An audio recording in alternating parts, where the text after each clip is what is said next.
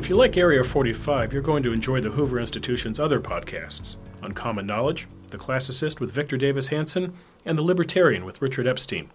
Subscribe now to the Hoover Podcast at hoover.org/podcasts. That's hoover.org/podcasts. Hoover Podcast, Ideas Defining a Free Society. Hello, it's Thursday, May the 9th, and welcome to Area 45, a Hoover Institution podcast examining the policy avenues available to the 45th President of the United States. I'm Bill Whalen, the Hoover Institution's Virginia Hobbs Carpenter Fellow. My guest today here in Hoover's Washington, D.C. office, not a very long walk from the White House, is Byron York. Byron York is the chief political correspondent for the Washington Examiner, a Fox News contributor, and host of The Byron York Show, a podcast that runs on the Ricochet Network, which is what this podcast also appears. Maybe you're hearing us via Ricochet. Byron's also the author of a book called The Vast Left-Wing Conspiracy, the untold story of how Democratic operatives, eccentric billionaires, liberal activists, and assorted celebrities tried to bring down a president, and while they'll try even harder the next time. And this book was written after the 2004 election, so we're going to talk about if 2019 is the next time or not. And let's start with that, Byron. You wrote that book 15 years ago, and the premise was that the 2004 election between George Bush and John Kerry was in fact a proxy fight in part, and the left made a concerted effort to go after Bush in sort of a conspiratorial way to bring him down. Well, what we saw, the reason I wrote the book, was that we saw, I think, the beginnings of the basic progressive infrastructure that exists today. Mm-hmm. And that there grew a new progressive movement. I like to call themselves progressives as opposed to liberals. And they created some institutions, some of which lasted, some of which didn't. Some like the Center for American Progress, for example, very influential group today. It's John Podesta's group. John Podesta's group, founded, I believe, in 2003. Mm-hmm. Media Matters, another very effective David Brock's group. Yeah. Some things didn't work. Air America Radio, they were going to have a big progressive radio network. Right. That didn't work. Other things basically didn't work but served as the basis for future efforts. There was a thing called America Coming Together. Mm-hmm. All of this was designed to try to defeat George W. Bush. Right. And the way I got into it is that I was writing for National Review at the time. And this was basically in the run-up to the Iraq War. And I really didn't cover the run-up to the Iraq War much. But there grew a number of things happening on the left, the anti-war movement, and other things I was just talking about that I found really interesting. So I started covering the left, basically. And so, for example, when I believe the 2004 Republican convention was in New York, I think, and so basically I covered all the Democratic, leftist, progressive events at the around the convention. Right. That was just kind of what I did, and it turned out that some of the stuff that they were founding. It wasn't big enough to defeat George W. Bush. People really didn't want to change presidents in a wartime.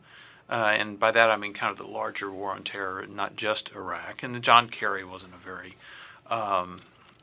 captivating Democratic challenger. So it didn't work. But a lot of people really learned, on the progressive side, really learned a lot. There was this group, as I said, called America Coming Together, which was a huge voter organizing group. And George Soros and his partner in giving, the late Peter Lewis, who I believe founded, was an insurance magnate, and just gave millions and millions of dollars to this. I mean, this was the amount of money that Soros spent in the 2004 election was historic. And it didn't work, and out of it came another group, what's called the Democracy Alliance, in which it's been my experience that billionaires don't like to throw money away. Right. You think they have thousands of millions of dollars, but they do not like to throw it away. So they came up with Democracy Alliance to create more effective ways of moving money into left-wing groups that would be more effective. And all of this, I think, has been very, very useful for the Democratic Party in the Obama years and beyond. Mm-hmm. All right, so the book's title and why they'll try even harder the next time. Mm-hmm. So, is 2019 the next time? Well, it's... or was 2016 the next time? Well, you have to remember that there's a lot of anti-Trump craziness now, but there was a lot of anti-Bush craziness in 2006 and 2007. Obviously, he was not going to run again in 2008.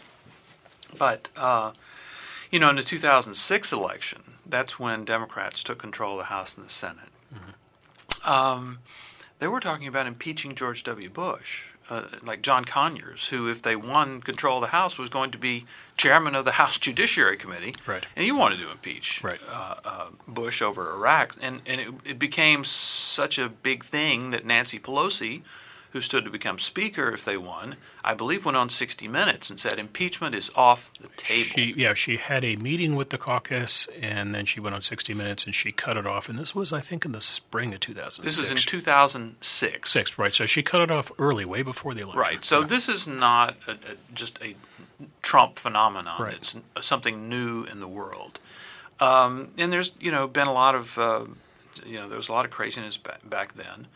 So certainly now, I think we've seen more anger and agitation on the left, maybe than we've seen, if not in my lifetime, at least since the run-up to the Iraq War. There was, but you have to remember a lot of people on the left were divided about the Iraq War. There were some, like the New Republic, basically, which was still alive at that time, basically supported it, mm-hmm. and you certainly had some Democrats who voted to authorize it, which is certainly Hillary Clinton did. Right. Joe Biden did too, I assume. Yes, he must have.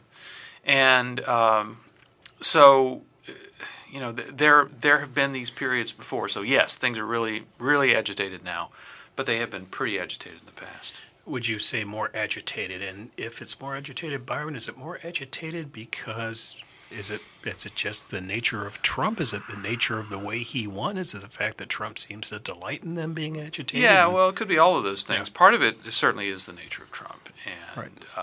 First of all, I think with a number of people who oppose Trump, I think we should just take them as their word. They are genuinely offended by the president's style, or they believe the president is absolutely lawless and that he is just rolling over norms right and left that had previously been sacrosanct. I mean, they believe some of that stuff. Right. But the intensity now is really enormous, and part of the intensity, I think, is due to social media. We didn't have it wasn't as big a presence even in the Obama years. Mm-hmm. Obama did make great use of social media, but it was only so far along in 2012, much farther along now. And also Trump does delight in doing this. When we were at Stanford not long ago, mm-hmm. I talked a bit about how there's always two levels going on with Trump. Right. He likes to create a daily firestorm. And he uses Twitter very effectively to set the media agenda and set a daily firestorm. And at the same time, he's also doing stuff toward actually achieving a particular goal. Mm-hmm. So he'll create a firestorm by saying he talked with Putin and he didn't say anything about the 2016 election.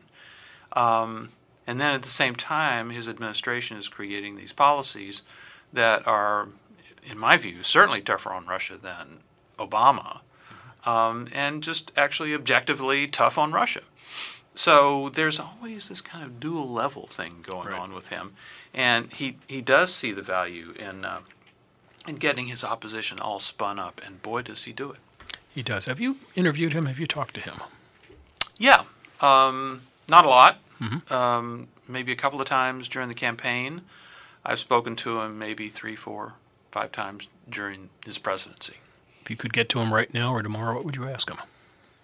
Oh wow, that's I haven't thought about that. Well, I mean, you can either go with the what's going on at the moment question. You can go for the big picture message. You can ask him what it's like to be a president, what he sees as the role of Washington, yada yada yada. But I think I would probably ask him about how he's going to use and handle the whole Russia thing all the way through the 2020 election, because Democrats are obviously going to use it, and he must have a plan about what he's going to do as well. Right. So this is a man who famously said that he could stand in the middle of Fifth Avenue and shoot somebody and not lose voters. I would point out you're from Alabama. I am from Alabama. You rolled Tide, you went to Alabama, you went to the U? I went to Alabama. Could Nick Saban stand in the middle of University Avenue in Tuscaloosa and shoot somebody and not lose fans? Probably so. I would say so. I mean, it's interesting because when I was growing up, and certainly for all of Nick Saban's life, Bear Bryant was the legend in Alabama, and still is. Mm-hmm.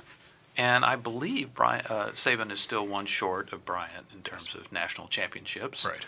And I was very chagrined that he didn't win the last one. His name's not on the stadium. He did not. He did not win the last one. Right. So, and they're really hard to win. They are, by the way. I have a Clemson family, Byron. I Really? have a niece who went to Clemson. The other niece married a Clemson boy. Well, I have a little grandnephew whose, honest to God, his first word is paw. It's scary. Is there anything more ironic than the Clemson nation and the Alabama nation being asked to gather in San Francisco? No, it's absolutely crazy. But yes, I am from Alabama, and I am for the University of Alabama, and I will confess. I mean, we didn't have a pro team, still don't have a pro team. Right. There's nothing, so it's not like there's any pro football team right. or pro sport that I really care about. Right. But the rivalry, of course, was with Auburn, and I've tried to, grow personally, but I probably am still one of those people that it's not enough that Alabama must win, but Auburn must lose. As I said, I'm trying to grow personally out of this, but that's where I am. You're not poisoning trees or anything like that. Oh, right. God, no. So I'm not trying to take us too far off track. There's actually a point here in that there is a cult of Nick Saban, as there is a cult of Dabo Swinney at Clemson, and there's a cult of Donald Trump. But we see the cult under attack in Washington on a daily basis. And as you watch this going on, and you watch now the House going after his tax records, and I guess what Bill Clinton would have called the politics of personal destruction, what do you see the end game here? And I was just asking our previous interview, Barbara Comstock, about this, a former congresswoman. Is the point of all this, Byron, just to bog him down like Gulliver and just have him deal with a lot of legal crap for the next year? Is the point of this to actually find something criminal and come up with an article of impeachment? Or is the point of it just for Nancy Pelosi to let these people let off steam? I think the point is it's one of these multi-possibility things. Right. I mean, if you pursue him, maybe you'll find something big and you can impeach him. On the other hand, if you don't, maybe you can subject him to a death by 1,000 cuts, and he'll be bleeding so much by November 20 that you defeat him. I mean, so it's not like there's just one thing. Right. I did cover the Clinton impeachment pretty closely. And, I mean, that was intense. That was really intense in Washington. And people, some people who were normally, if they leaned left or if they leaned right, but they were really pretty centrist. They tried to keep their centrist cred. Well, they became tribal. It was Hutus and Tutsis in Washington in 1998 and 99. And, we could definitely be heading for worse than it is right now. I mean, I think that it was more intense, certainly when Clinton was actually impeached. It was more intense than it is at this moment. And so I think when people say it's really bad right now, it could get a good deal worse. Right. So what's their goal? I mean, obviously the goal is to defeat him. The goal of some people is to destroy him beyond defeating him. So like if they managed to remove him from office, then they would want to prosecute him and jail him. But the goal of others is just to defeat him. I think, with Democrats, of course they want to defeat him. Why wouldn't they want to defeat him? Right. I think what's kind of interesting is those Republicans who went by the name of Never Trumpers, and some of whom still do, and who would like to see him gone. I think it has always been since 2015, the fascinating question about the Republican Party is going to be, what does the post-Trump Republican Party look like? Because I think there were opponents of him inside the Republican Party who, during the primary season, thought that he he would either lose or he would just get bored or discouraged and just get out of the race. I mean, there was a lot of people who thought he would just drop out. Right.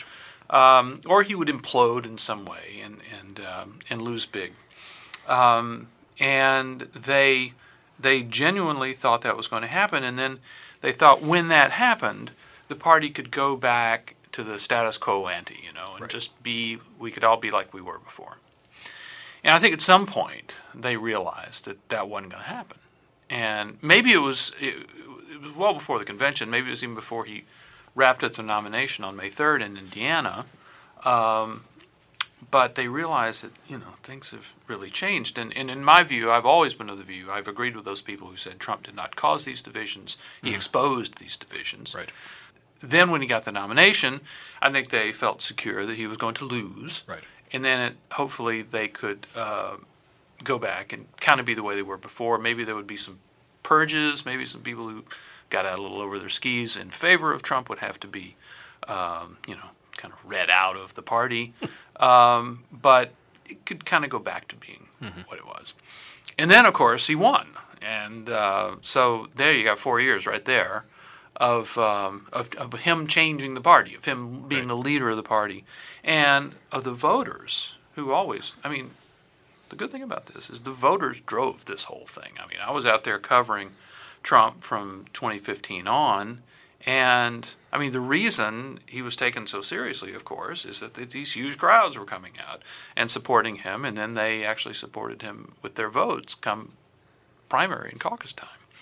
So it's my view that things have changed pretty significantly, and they're not going to go back. But I don't know exactly what the kind of post-Trump synthesis is going to be. I think when I thought Trump was going to be defeated in 2016, I was kind of looking at what the post-Trump synthesis would look like, who might lead it. Right.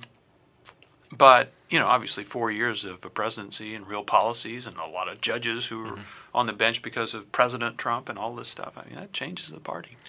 If Trump were to drop the microphone, just say, I'm not going to run in 2020, just surprise us all. And I thought at some point, actually, he might do it because it'd be the Trumpian anti-thing to do, but then I thought that, no, the other thing that motivates him is proving people wrong, which I thought was at the genesis of him. It's funny that I looked at the 2016 campaign through a very California lens, Byron, and that I saw Trump as a slow-speed car chase in Southern California, where the cops do one of two things with the car in Los Angeles. They either run it off the road or they let it run out of gas, or if they think it's a real threat, they'll put out rumble strips and blow out the tires. And I thought Trump was like a car ready to go over a rumble strip. He'd either get more money out of NBC and drop out, or somebody else would talk about immigration. He'd declare victory, retreat, or the good people of Iowa and New Hampshire would show him to the curb, or he'd get booted at the convention. He just went through every rumble strip along the way. Yes, you had a number of incorrect scenarios. Exactly, there. just each one. The tires never popped. He went through.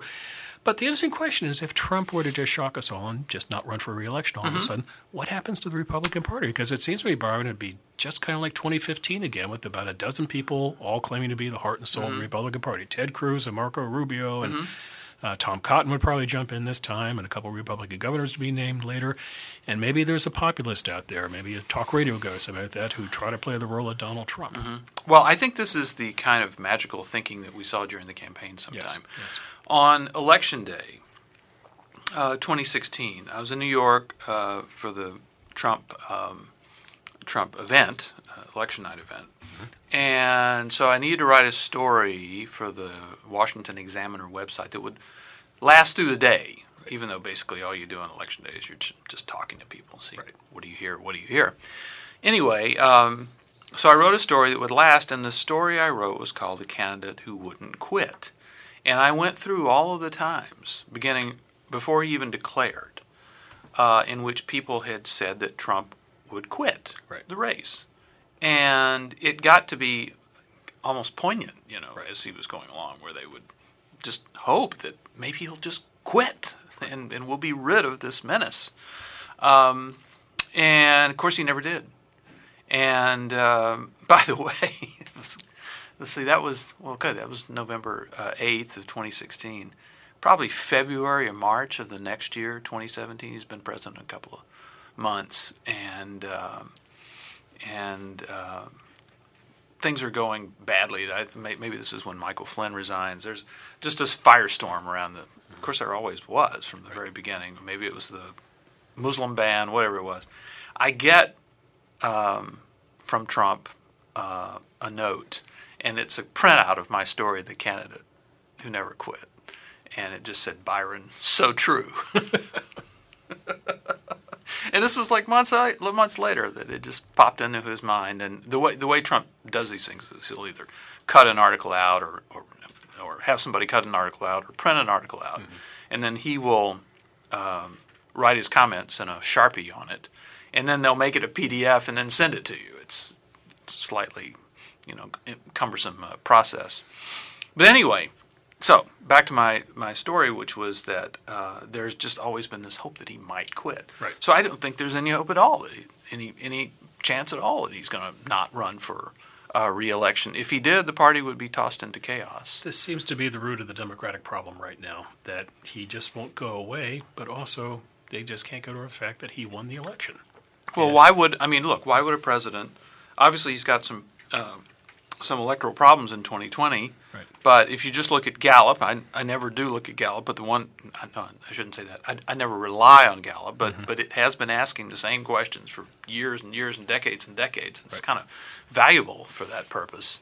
And they have something called the Presidential Approval Center, something like that you can go look at, Obama's. You can look at presidents week in and month yes, out, all through the presidency. All through their. Yeah. So if you want to see where George H.W. Bush was at every week of his presidency, you can see. So, the last time I looked, which is the last week or two, Trump was actually hit 46, which is big for him. Right. And Obama at the exact time was at 44. Now, Obama got to 51 by Election Day. Right. That's important. But, why would somebody just quit when he's in the game? He's got a plan, right. And you have to remember that I used to, the website 270 to Win, where you can you can play with the Electoral College, color in the states all you want. Color in the states, and a lot of people did that just compulsively during the 2016 campaign. But the way for Trump to win was extremely simple, very difficult, but extremely simple, which was win the Romney 2012 states. That got him to it was 206 Romney was plus 212, wasn't he? Romney was 206, and if he wins, and then I think he got 47 out of Florida and Ohio. That took him to 253. You had to do three things. You had to win the Romney states and then win Florida, Ohio, and Pennsylvania. That's all you had to do. Iowa, yeah. He picked up Iowa, but right. No, but you didn't have to. I had Trump capping out at about 261. And that was giving him those states plus one in Maine. But I never had, like a lot of people, I never had him getting those three. Well, see, Ohio was Florida looked okay for Trump.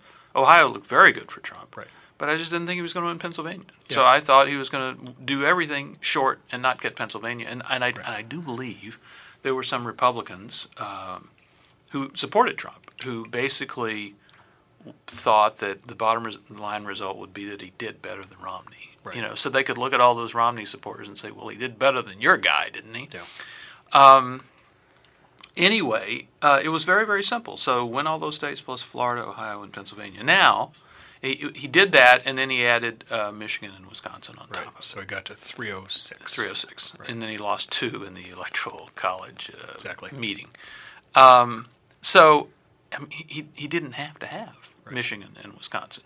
So I'm sure the states will come out differently this time, but of course he's in the race. And the idea that he would just quit, barring some, health crisis or some other human thing that we don't know about, is just not tenable in my view. Right. We thought, at least people like me thought, that he would cap out in the 260s, in part because we just didn't think he had the infrastructure in those states to win. But there also was personal bias here, and I'll confess to being personally biased. You looked at Donald Trump and you thought, the American people just are not going to elect Donald Trump president. And then lo and behold, it happened. So what do you attribute it to, Byron? Especially in terms of the press just never accepting that Trump could actually win. In other words, just this biased view that he just cannot win this thing. It just cannot happen. First of all, Trump attracted a lot of people into supporting him who had just not been involved in politics before. I remember being at a rally of his in Las Vegas, I think it was, and a woman, there was a couple standing there, and this was just in the crowd, and the woman looks at me, and they had come down from Alaska, which is a long drive to Las Vegas. And she pointed at her husband and said, 64 years old, never voted in an election. Going to vote for Trump, which I think he probably did. So there was that kind of person. And then I think that Trump kind of brutally told the Republican Party establishment that it was not really on the same page with all of its voters on some issues. Right. Trade was one of them. Entitlements, certainly one of them. And so, you talk about whatever solution you have for Social Security or Medicare, and you pull out the charts that show that the Social Security is going to go broke on this date, and Medicare is going to go broke on this day, and that doesn't go anywhere. Right. Doesn't go anywhere. And Trump said, "To hell with that." One of the most shocking things Mitt Romney ever did to me was pick Paul Ryan as his running mate. I thought, oh my God, this guy wants to cut Medicare, and he's just made him the vice president. Anyway, so Trump. So anyway, there was trade, there was entitlements, there were foreign entanglements. Trump in the South Carolina primary was just brutal on the Bushes. Right. I mean, he's brutal to Jeb, as he always was.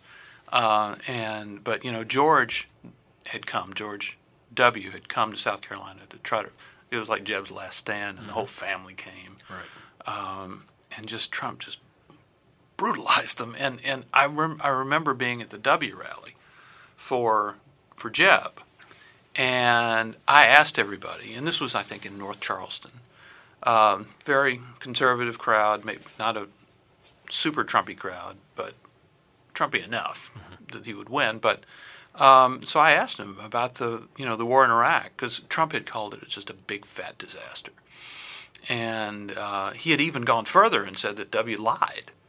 And most people didn't want to believe that, but they thought that it really actually was a disaster, but that W was doing his best. So I mean, they weren't mean. They weren't filled with hostility toward the Bushes or anything. But boy, were they ready to move on. And I think Trump sensed that in a way that some other candidates didn't. So I think this is a great question for the Democrats moving forward as you look at this ridiculously crowded. What are they up to now? 21, 22? 21, I think. Yeah. So I'm thinking pretty much do an 11-on-11 full pad scrimmage if they want to. Yeah. But you look at that field, Byron, and the question is this: what does the average Democratic voter feel about their own party? Because I think what people overlook is what you just mentioned about 2016. Yes, Trump was Trump, but Trump was a performer. And yes, he tapped into immigration in a way that other candidates didn't. And yes, when he stood out on the stage, he was not an office holder like the rest of them. But he also tapped into a lot of resentment against the Republican establishment, be it what you just mentioned with the Bushes, a really pretty feckless campaign by Mitt Romney, a pretty feckless campaign by John McCain. Yeah. Conservatives just mad that, God, we have control of Congress. We don't do anything really with that power in terms of spending all that. Trump really kind of channeled all that.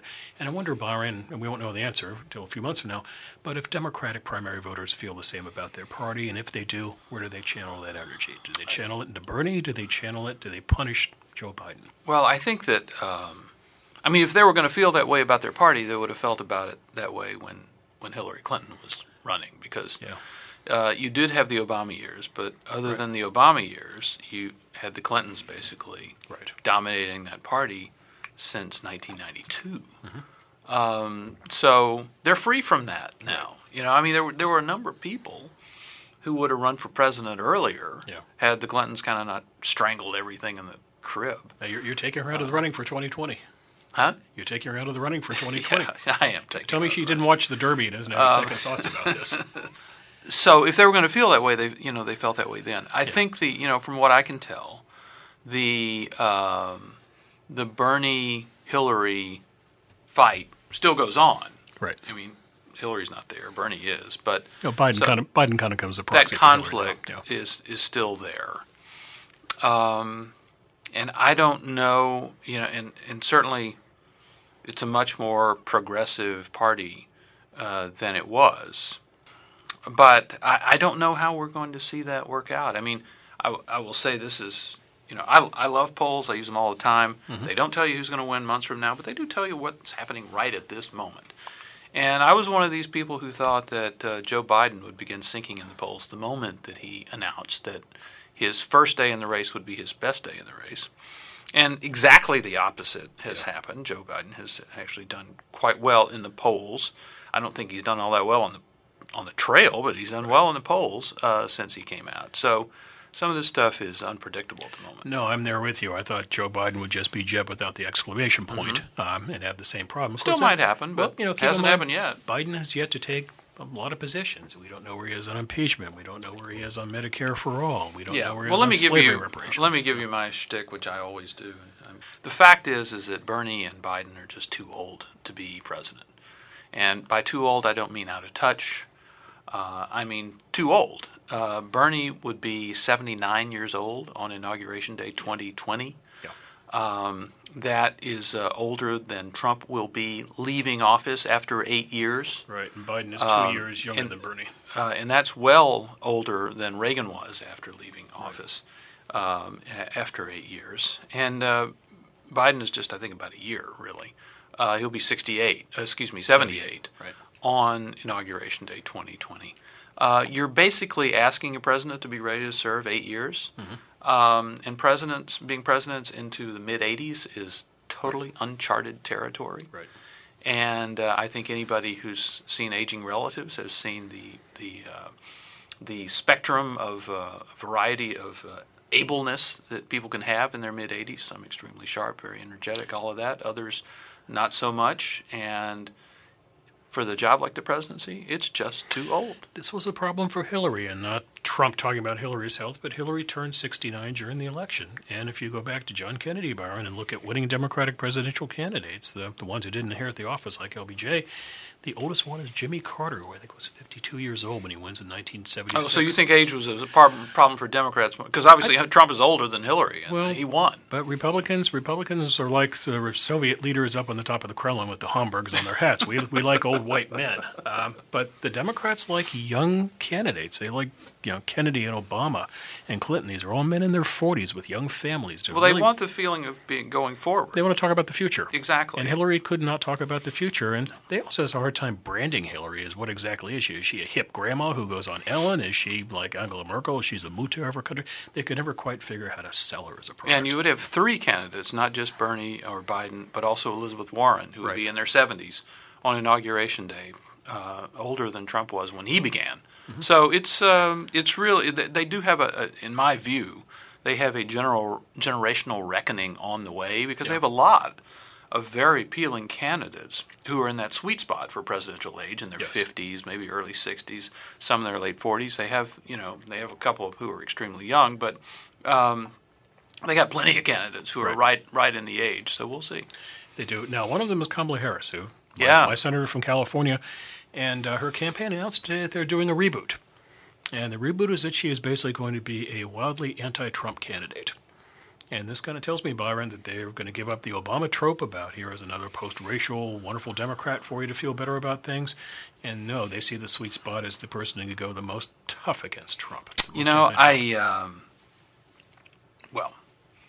I just told you how well I predicted Biden's trajectory after announcing. Right. I don't know how well this is going to work. Look, the reason that Hillary Clinton lost, now you can talk about, how unattractive she was as a candidate, unappealing, somebody with a long history, somebody well past their sell-by date as a candidate, all of this stuff. But really, the most immediate reason she lost was that she was not able to recreate the Obama coalition in the same numbers that Obama could. Right. And if you remember, early on in 2008, certainly when Obama wins, there is talk about this new coalition of minorities, women and young people who turn out in extraordinary numbers and elect Obama. And there was a lot of talk about, given demographic change was on the way and the country becoming more Hispanic, that Democrats were going to win from now on. And I do think that's part of the reason they were so angry when they lost in 2016 is that they thought, wait a minute, you told us this was not going to happen. But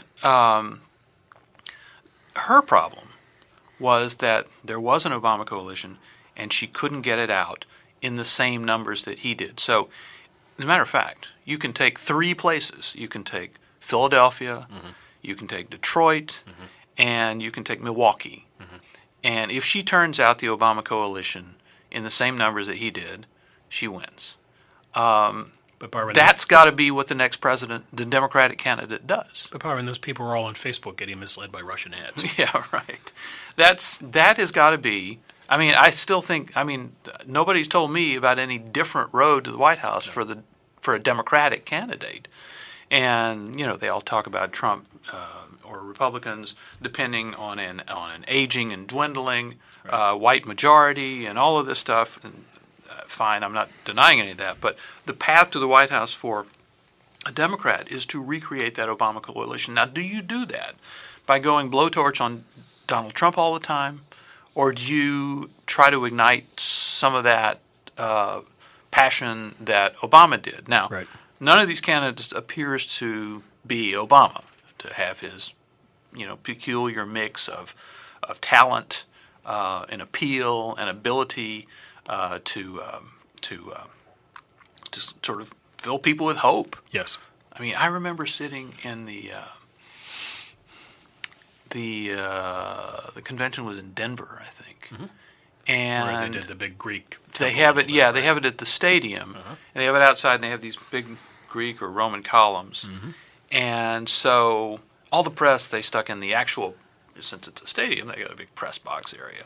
So I left that, and so I just was wandering around. So I go like way up into the seats, and I'm sitting there, and it's a large number of basically middle-aged, middle-class white people, and they're chanting, "Obama, Obama, Obama." It was just weird, But clearly he touched something inside them, and so I'm not saying that the next Democratic candidate is going to be able to do that, but they got to try, and I think that's really the way they're going to win if they do. That's why it's interesting that she wants to reboot in this fashion, because she has spent a lot of time in South Carolina, playing on the fact that she and Cory Booker are the only two, Well, that's a big thing.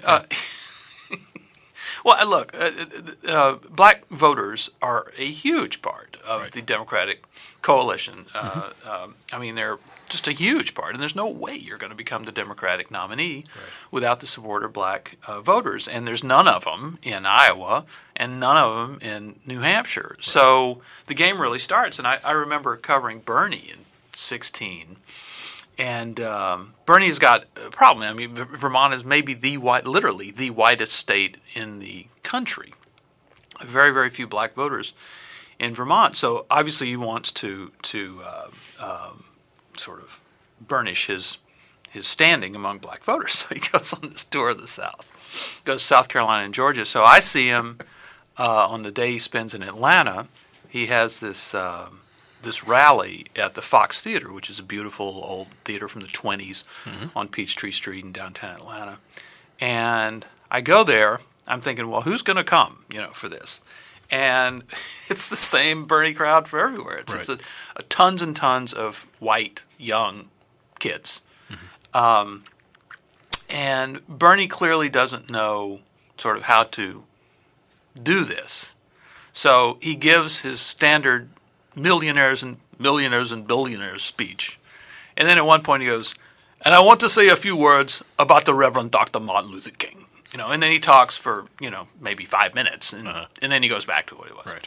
But there were so few people of color there that I thought, hell, I can talk to every single one of them here. There's only I can only find 25 people. I could interview them all, and I would have 100% of the minority attendance at this rally, and I did. And what was interesting was they were just like everybody else. They were young. Many of them were in college. And they all described a good-hearted generational conflict with their parents. The parents supported Hillary Clinton. and they all viewed this as vestigial support of Bill Clinton, which they couldn't talk their parents out of. And they liked Bernie for the same reason that everybody else liked Bernie. He was going to get tough on the banks and the millionaires and the billionaires and all that stuff. So they were very on board with Bernie's platform. But it was like, they viewed their parents as people who just couldn't sort of get away from this sort of loyalty to the Clintons. So for the parents, the Clinton would have been one of their first votes, right? You mean for the young people? Yeah, because for the parents, yeah, because Clinton would have run 26 years, so it would be like the FDR Kennedy thing. Right. By the way, first votes was a sentimental romantic. Right, and this was not an Obama thing. He wasn't on the ballot, and wasn't going to be on the ballot. So if you look at Bernie, you look at Hillary, what do you see? And for a number of their parents, they saw the Clinton brand essentially, and they remembered that they supported Bill Clinton. They still liked Bill Clinton, so they supported the wife. And this was so there was this big generational thing going on among black voters, and so you're going to see that in South Carolina and in Georgia, obviously in the states where there are a lot of black voters. And I don't, you've seen Kamala Harris in particular pay a huge amount of attention to South Carolina. I have to say, just observing her, I just don't see much warmth at all there in the way that just appeals to people. Yeah. But anyway, we'll see how she does. But this is not a joke. You can do well in Iowa, you can do well in New Hampshire, but you got to do well in South Carolina. And then of course Nevada's going to be around the same time, so you'll have a good deal of Hispanic voters as well. That's good stuff. So a couple more questions. I'll let you get out of here. You mentioned before you came on the air that you are going to be hitting the road campaign trail in 2020. Hope so. You'll be doing the debates? I would think so. I'm not going to be moderating any debates. We don't. I'm a Fox News contributor, and that's unfortunately, Democrats, at least at the moment, are not going to do any debates with Fox News, which I think is a shame because Fox News does the best debates. But that's their decision. It's just a silly thing because it's not like you're going to be grilled by Laura Ingraham and Sean Hannity and two other strong Fox personalities. You're going to have the news side of it grill you, and it's going to be fair questions. Yeah, and I think actually we haven't seen debates, but we have seen town halls. Yeah. And we had Bernie, and we've had Klobuchar, and we had another one too. And they've all done well. Yeah. They get. In my view, they get more balanced questioning than they might get in another forum. Right. But very respectful, and they come out of it stronger than they went in. At town halls, you can help engineer, especially bringing audiences in. And with debates, if you have a half-decent communication staff to a good staff, you can pretty much do a murder board, Byron, and anticipate 18 of the 20 questions are going to get thrown your way. So it's not really something to be fair. So I just don't know. I think there's just a lot of value in playing Daniel and the Lions down here and going on and doing it. Absolutely. And as far as the rest of the campaign, this is the best time to be covering the campaign because because everything's small. Mm-hmm. Because candidates are appearing in somebody's house or a coffee shop or a really small venue, and there's no big security. Mm-hmm. You just walk in and you can talk to people and watch the candidate, perhaps talk to the candidate, get close to people, and that is absolutely fantastic. And, when you get to the conventions, you have two candidates. They're the only candidates in the race. It's a national race. They have secret service protection, and it becomes hard, really hard. Just logistically, it's kind of, Trump rallies were just kind of exhausting. It would just take hours to get in sometimes, and then it was like the whole day for this one thing. So now you can just jump in the car and follow them and go to like 4 events, and then it's really a wonderful time of the campaign. Final question, since you mentioned Trump, let's ask a Trump question. Presidents historically are pretty quiet in terms of getting involved in their opponents' elections. You don't see Democrats get involved in Republican primaries and vice versa with Republicans and Democrats, but this is a different president who's not above tweeting about candidates and not above going to rallies and singling out candidates. Mm-hmm. Put yourself in Donald Trump's shoes for a minute. How does Donald Trump want to spend his summer? Does he want to do? He obviously wants to do some presidential things, but does he want to do rallies? Does he want to tweet? And does he want to pick a favorite? Well, look, to the degree he's picking a favorite, I mean, he wants to pick whoever he can needle the best and undermine the best. Right, but is there some method in the madness, Byron? Is he going to try to bang after Joe Biden, thinking that maybe I want Joe Biden, or do I want to go after Bernie? In other words, sure. Is he going to try to use Twitter to try to drive Democratic voters that direction? I think he'll be as strategic as he can. Yeah. And I think he likes to do these rallies. Right. And he did them, and he was enormously successful in the campaign. From the very beginning, the rallies were way, way bigger than anybody else's. Right. And then we became president. In the transition and presidency, early few months, didn't do many. And there were people saying, "Go out and do these again." It's a way for you to communicate, take your message straight to people, and all of that. And he did, and he still does, and he finds it. I think. He really likes it a lot. Your friend Dana Perino, who I think is one of the truly bright people on TV, by the way, this is always her advice when Trump is having a bad week. Get out of Washington. Yeah. And so he does that, and he gets a very enthusiastic crowd. And, he, the way he communicates is still mysterious to some people, sometimes including me. Because I remember in his first rallies I would go to, this was in 2015, he talked for about an hour and 10 minutes, all over the place. Yeah. He'd talk about his properties, his golf game, winning club championships, his TV show. Then he'd throw in immigration. Then he'd talk about how much money he has and his airplane. And then he would talk about, the deficit or China. But you know what's smart about that? It makes it really hard for live TV to pull away. I mean, you figure live TV covers a Rose Garden event, Byron, and the president announces a grant or something like that. Then the president goes into singling out everybody on the stage, and live TV gets the heck out at that point. Go away. But at a Trump rally, you don't want to go away because he might do something. He was totally unpredictable. Right. And so he was talking about all of this stuff. And so then you think, at the end, you ask yourself, well, what was that speech about? And, certainly in the beginning of it all, I was viewing this much more conventionally than I came to later. Mm-hmm. But I would ask people, coming out of the rally, voters, well, what did he say?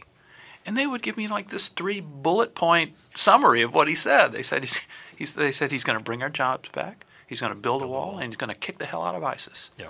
I thought, wow, he talked for an hour and 10 minutes, doing all this, going all over the place, and they came away with a pretty concise view of what he's going to do. So he was communicating with them more effectively than I understood, and I had to kind of get that clearly what I'm hearing or the way I'm judging it is not the way they are. And so I remember writing a piece basically saying that maybe in June or July of 20.